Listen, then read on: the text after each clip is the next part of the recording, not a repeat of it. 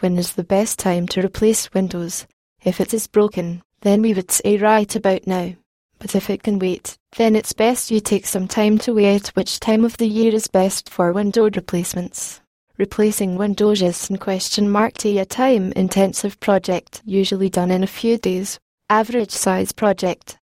Which means that you have to make major upheavals in your routine to accommodate a replacement. Therefore, the only thing that you have to consider is the weather conditions and its effect on the best fit for a window. The winter months, which means colder weather, is not the best time to replace windows.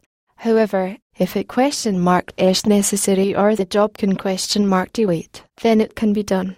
A few challenges may arise, like the caulking not setting well, or the moisture from the snow or rain making the installation and sale a bit more challenging, but nothing that a reliable window company can handle. With these in mind, the best time to replace windows is during the spring or summer.